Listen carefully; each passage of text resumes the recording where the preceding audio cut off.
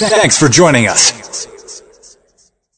Talkline Network Radio, America's longest-running Jewish broadcast network, the voice of the Jewish community. Welcome to the podcast. You are now tuned in to this episode of our podcast. Today we are going to interview some of the greatest and most influential minds in our field. And now, please welcome your host. You're listening to Talkline with Zev Brenner, America's premier Jewish broadcast on the air since 1981. In a historic move, the Belzer Rebbe announced the establishment of a new organization for former Chassidim, both those who maintain a religious lifestyle and those who are not religious. The new organization, which is not a Kiruv group, it's been dubbed Ahavat Kedumim. It serves to maintain the connection to these people, deal with their concerns, and help them keep associated with their families. We're going live to Israel right now, and Shmily Finer joined. He was a former member of the Belzer Chassid, no longer part of the group, but he's embracing the new initiative of the Belzer Rebbe. Shmily Finer, thank you for joining us. Thank you, Shavua Tov. Well, good morning to you in Israel. Yes. So tell us about yourself. You grew up as part of the Belzer Chassid community. Tell us about your growing up and where you were. Then we'll explore where you are today. So basically, I grew up in Belz, in the Chaide, and the Yeshiva, and I left Belz around when I was 17 years old. So basically, my whole growing up life, I was raised in Belz. And then when I was 17, 18-ish, I left. I know, it wasn't in one day. I left Belz, it took me like a year or two, and then I joined the army, and I started my own life. And so did you still maintain connections to the Belzer community? Did you maintain relations with your family? How did they take the fact that you joined the army, you weren't part of the community anymore? Basically, my family wasn't really, they wasn't happy about that, obviously, but they didn't throw me out of the house or whatever. They still gave me love, and I was still part of the family. And about your question about the community, about Belz, I wasn't really in touch with anyone until this organization started. Like, no friends, just my family, my family. Did you have friends while you were the 17 years? You must have had friends in the community. Oh, yeah, I had friends, but I wasn't really in touch with them. I don't know, life. I didn't, no one, was against me, or no one, just the whole process of life, no one was trying really to call me and be in touch with me. And,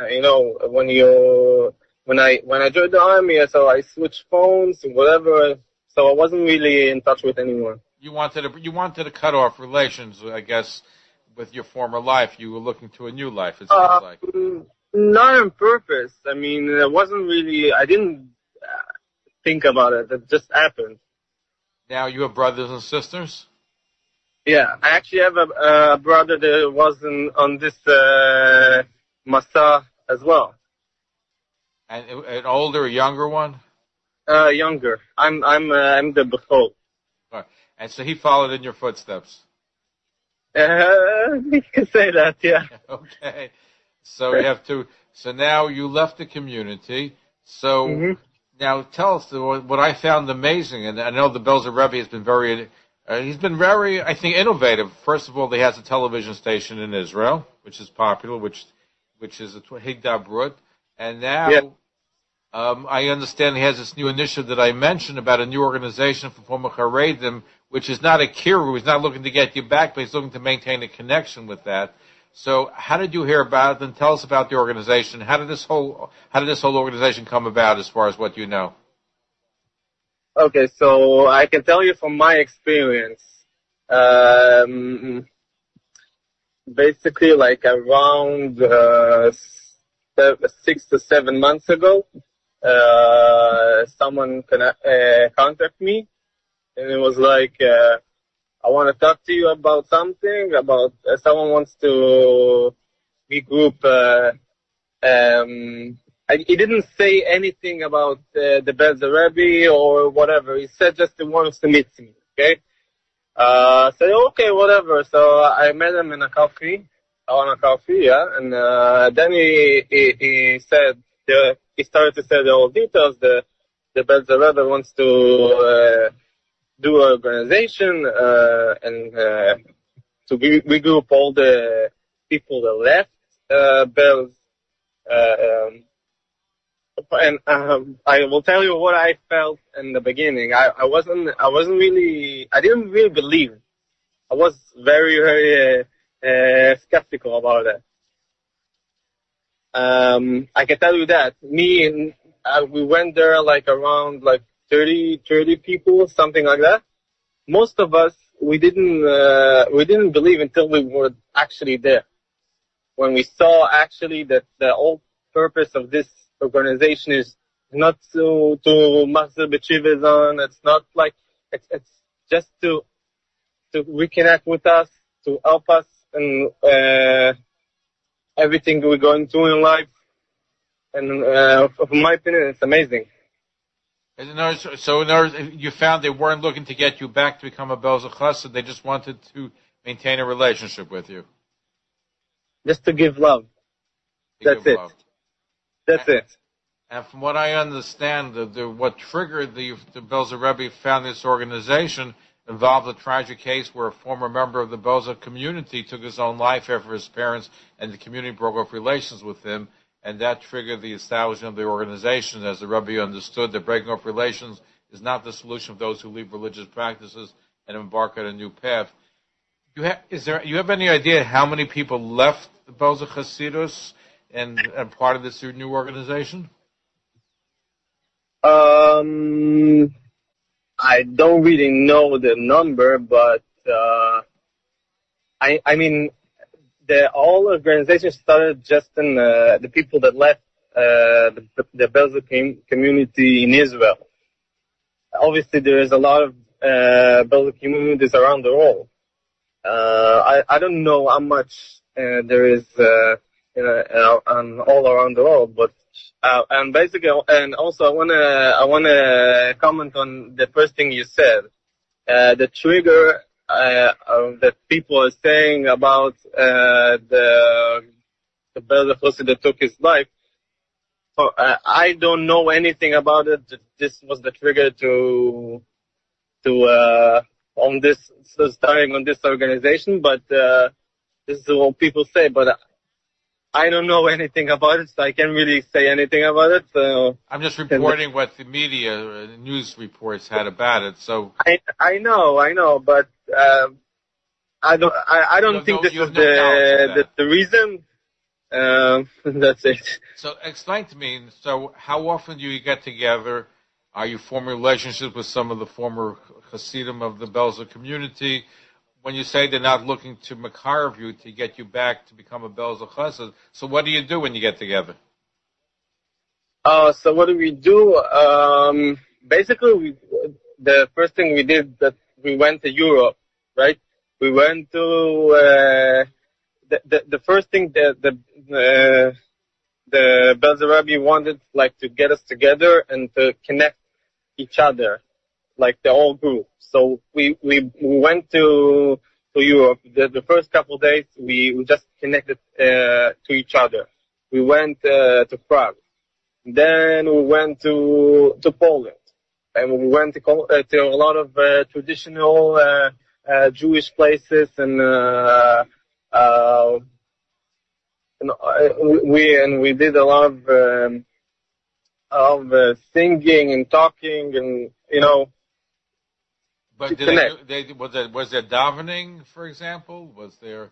No, I'm just trying to get a handle what the religious environment was like. Okay, so the religious environment was like that.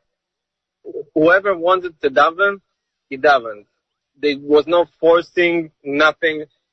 Like I tell you from my experience, no one was forcing me to okay, good morning, put on film, a mashgiach and a yeshiva. It wasn't like that. No, not at all. It was like whoever wanted to daven, daven. They did minyanim. I mean, whoever wants to daven, daven. But they didn't force anything. And on Shabbos, we went to Belz, to, the town, the village. The town. Yeah. So the reason we went there was the Belzer Rebbe want us to connect to the first of the Belzer tradition, and was, for us it was amazing. It wasn't in a religious way, just to connect to the Neshama, it was for me it was amazing. And how many people are part of the initiative? How many people went with you to Europe? What, do you have other activities that are taking place? I'm just trying to get a handle as to how many people are involved. How many people? I think around 50 people, something like that. And how often do you get together with the group? So after we went back, one of the people that the Belzer Rebbe called them from the beginning to start this whole organization. So he went to the Belzer Rebbe after a week, something like that, and he showed them pictures and everything, told them about all the things that we did and everything. And then the Belzer Rebbe said, what about to continue this whole thing? So he said, I want you now to organize again something here in Israel to regroup this whole group, and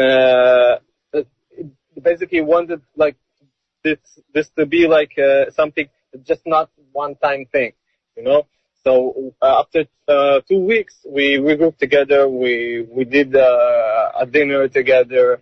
Everyone talked about all the feelings that he had of all this thing that we went to Europe, and now we are talking basically every day, and whoever needs some help or something with anything in life, they're there to help we you. Help each other. So which is interesting. Now, where are you on the religious scale today? Because I know you said you left, you became the army. Are you religious at all? Traditional? How would you describe yourself? I don't really like titles, but if people ask me, I will say I'm traditional. I'm a good Jew. Oh, nobody says you're not a good Jew. But just wondering, because you came from one lifestyle, and obviously you're not living that lifestyle you grew up to in the first 17 years of your life. Yeah. Now, have you ever met the Belzer Rebbe? If I ever met the Belzer Rebbe, yeah, I met him, but not on my new look. Not really. Uh-huh.